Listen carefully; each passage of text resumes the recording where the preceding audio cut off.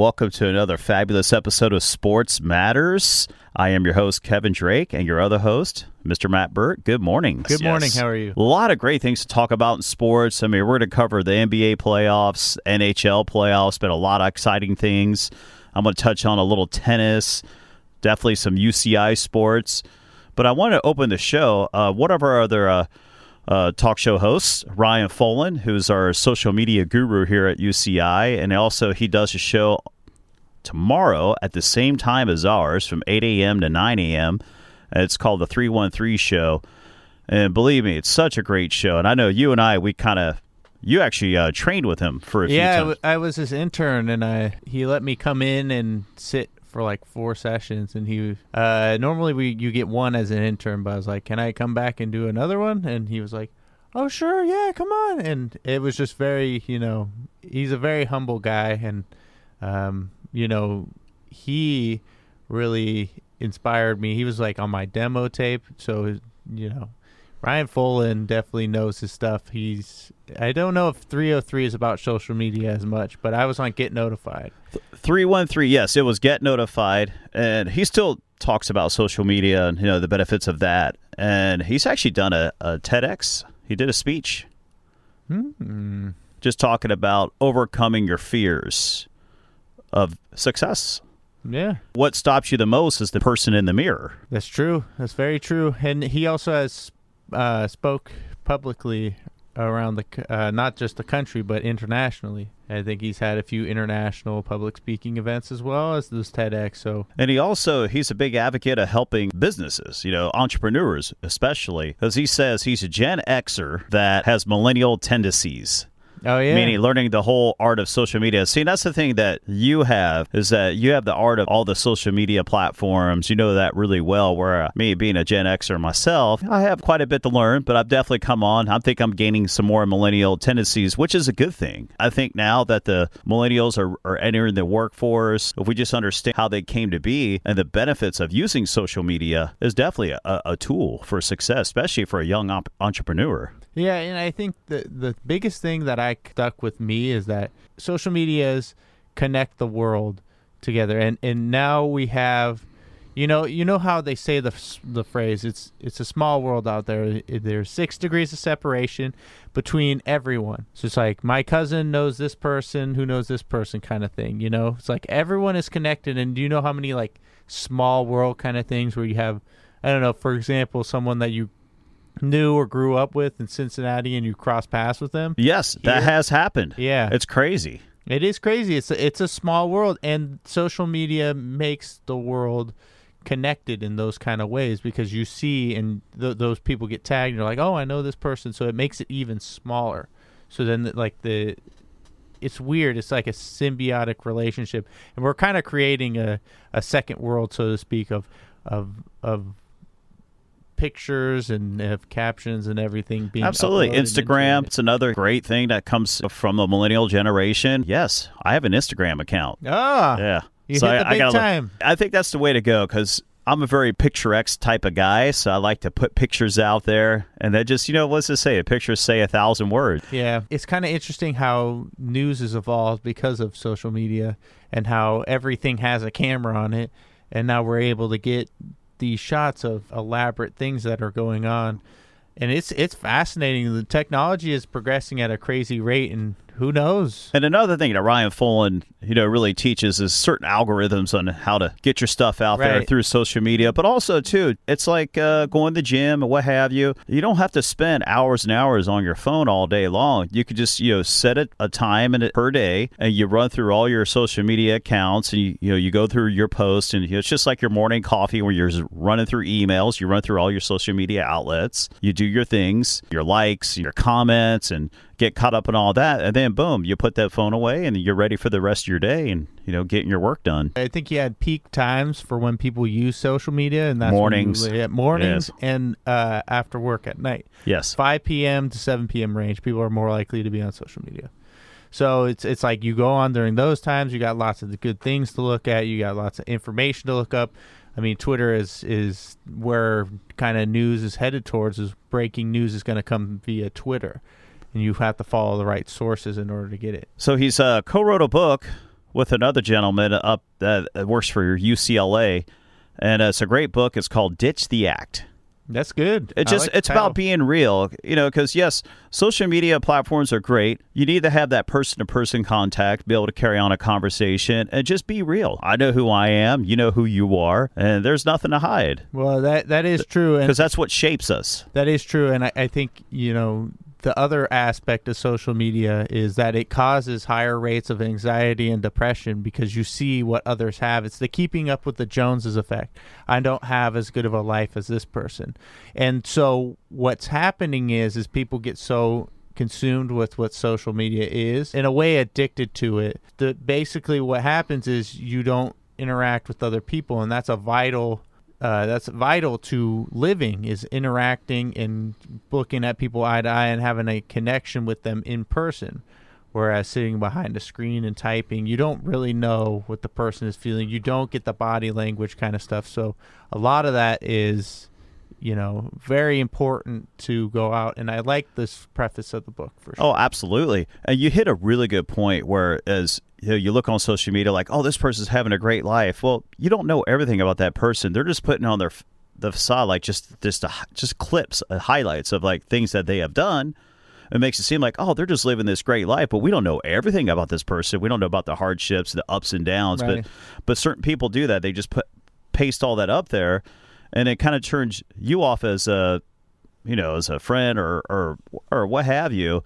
In a sense of like, well, this person is always just breeding success, this and that. I don't really know the real person. It's just like ditch the act and just be real. And if you are doing those things, that's great. As long as you're real and you humanize it and you make that connection with the other person or whatever target audience, that's what it's about. That's what it's about for sure. But yes, so tune into Ryan Fullen every Wednesday morning from 8 to 9, the 313 show. Trust me, you'll learn a lot from him. No, I learned a lot from him for sure. I'm going to roll to tennis right quick, so get Matt prepared for all the rest of the sports to come because clay season has started, and we kind of had a colossal upset. The clay season starts off with a big ATP 1000. It's just the men's-only tournament, and it's in the Monte Carlo, which is beautiful, right there along the on the Mediterranean. It's beautiful. Well, Fabio Fognini just upset Rafa Nadal in the semifinals on clay. Who is this? Say that name again. Fabio Fognini.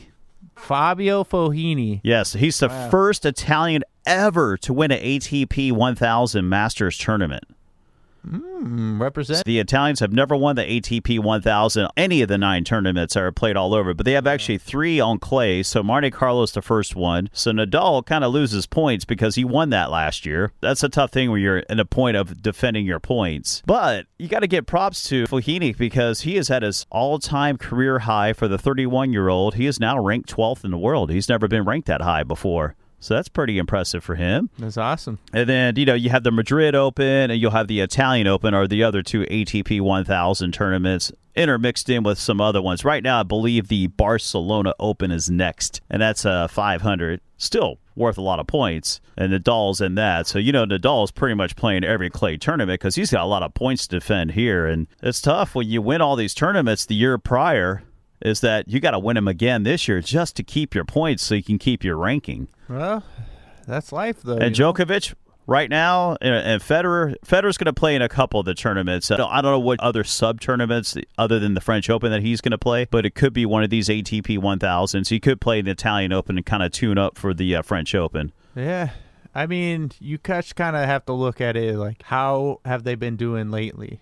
And right now, lately, this Italian guy has been on the rise. They get hot. It's just kind of like what Tsitsipas at the Australian Open, and now you got Fognini right here starting off clay season pretty well. So do you think Nadal goes into the next tournament with something to play for? Oh, yes. If he faces Fognini again, let me tell you, that's what the great ones do. They'll take him down, just like Federer did to Tsitsipas at the Dubai Open. After he lost to him at the Australian Open, he took him down 2 straight sets. That was it. Game over. So to my knowledge, this open clay season, correct? Correct. So what was Nadal's streak going into clay season? It's a colossal upset, but, sometimes these things happen. Like I said, Nadal's got to do as best as he can during the clay season because this is what it's all about. But as long as he wins the French Open, that'll help him out. And then after that, Djokovic is going to be on the point because he's going to have to win Wimbledon again. He's going to have to win the U.S. Open again just to defend his points. He'll have to win the ATP 1000 in Cincinnati. So he's sitting so high, like he has 11,000 points, where Nadal's number 2 in the world at 8,000 points. You'll start to see some shaking shifts? up there. Some moving and shaking? Some moving and shaking. All right. I expect Nadal to be back on top. He's still the king of clay. You'll be saying Nadal's back next week. He's the king of clay. He's the king of clay. So, Matt, lead us. Where are we going to next at 8:15 here in the morning at KUCI 88.9 FM in Irvine? I think that this weekend had some of the best quotes that we've had in a while, and I think I'd like to share some of these quotes. Yes. And I want to kind of going forward. And the first one today was, I jumped in the ocean, and it really eased my mind. Klay Thompson attributed his lack of shooting success in previous games to jumping into the ocean and starting over fresh into his 32-point game in Game 4, which was on Sunday. I love it. Just do something, clear the mind, and that's what you got to do as a shooter. You got to forget about what happened in the past, and you got to keep shooting. Yeah, you just got to, forget about it. Like, it's all a mindset. A lot of shooting is a mindset, and sometimes the ball goes in and out, and, you keep seeing it going in and out, and you could be like, oh, do I have to adjust this? You can adjust that. But the reality of it is you're doing everything right. A little bit like in the wrong spot, or it's a little bit, the touch is a little bit off. A lot of shooting is mental, and you just have to have a positive mind frame about it. And Klay certainly did. And 32 points. I think the theme of this show has been Klay. I just got comments. it. Yeah, that creeped up. Ladies and gentlemen, did you get that? That's Klay. my dad joke of the day. Clay Courts, Klay Thompson. Let's do it. Klay Thompson. So this kind of leads into the NHL a little bit. We'll be seeing them again in our building. Thomas Hertl after Game 5's loss for the San Jose Sharks. So Thomas Hertl, who doesn't speak English very well, just said, we'll see them in our building again. That was Game 5. So they will be seeing them. This was after Game 5 when they lost. At home.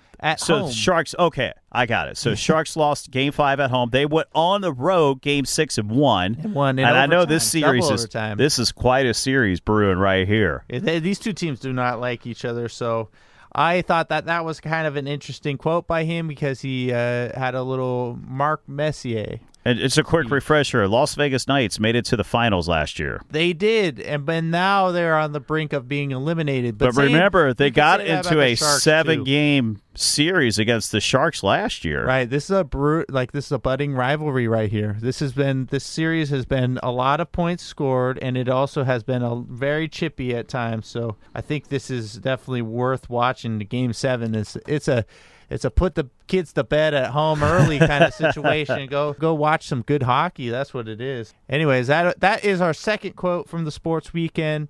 Our third quote is, first of all, he's a nobody. Joel Embiid said that about Jared Dudley after their little, is it a brouhaha? Or is it what would that constitute? A shoving match? It's just Jared Dudley getting under their skin because he's become like the new Shane Battier, the perfect role player for the Brooklyn Nets. He just gets under your skin. He does all the little things that you need him to do. He'll hit the shots that you need him to hit. And that's what he does. He just kind of anoints them. But they are down 3-1. Yeah, they are down 3-1. But it's been a series where both teams have really just said things that are kind of like borderline. They've been trying to get at each other. There's been no shortage of quotable bulletin board material between both of these teams. So Joel Embiid, because there hasn't been that much drama really in these first round of the NBA playoffs. This has had the most drama. It's the most fun to watch, to be honest. And it's about to end. The Sixers will win tonight, and we can go into that later. But I thought that was kind of interesting. He said that on live television on TNT. The next quote that we have is, I didn't know I was over by James Harden after he went 3 for 20 for the game and 0 for 14 through 3 quarters. And that was in Game 3. And that was in Game 3. He went over. And they still won. The Rockets They still won by 3. They still won. And that's what he said. He's like, I just only care about the W. Which is a good quote. I'm saying he is not being truthful there. And I would use different words if we were not on radio. I'm calling him on his bluff. so to speak. I knew he didn't. He knew that he didn't make anything in the first 3 quarters. He was getting to the free throw line though, so I'm going to call, a little bit of fluff. Sometimes the shot's not going down. You got to find other clever ways to score, and one of them is getting to the free throw line. And the final quote of the day. And the final quote of the day, our 5th and final quote of the day for this Tuesday morning is trending a good thing? That is Nick Nurse talking about how he was trending on Twitter for his reaction to a 3 seconds in the paint call. Go watch it on YouTube or go find a clip of it. It's actually pretty funny. He has a really great shocked face.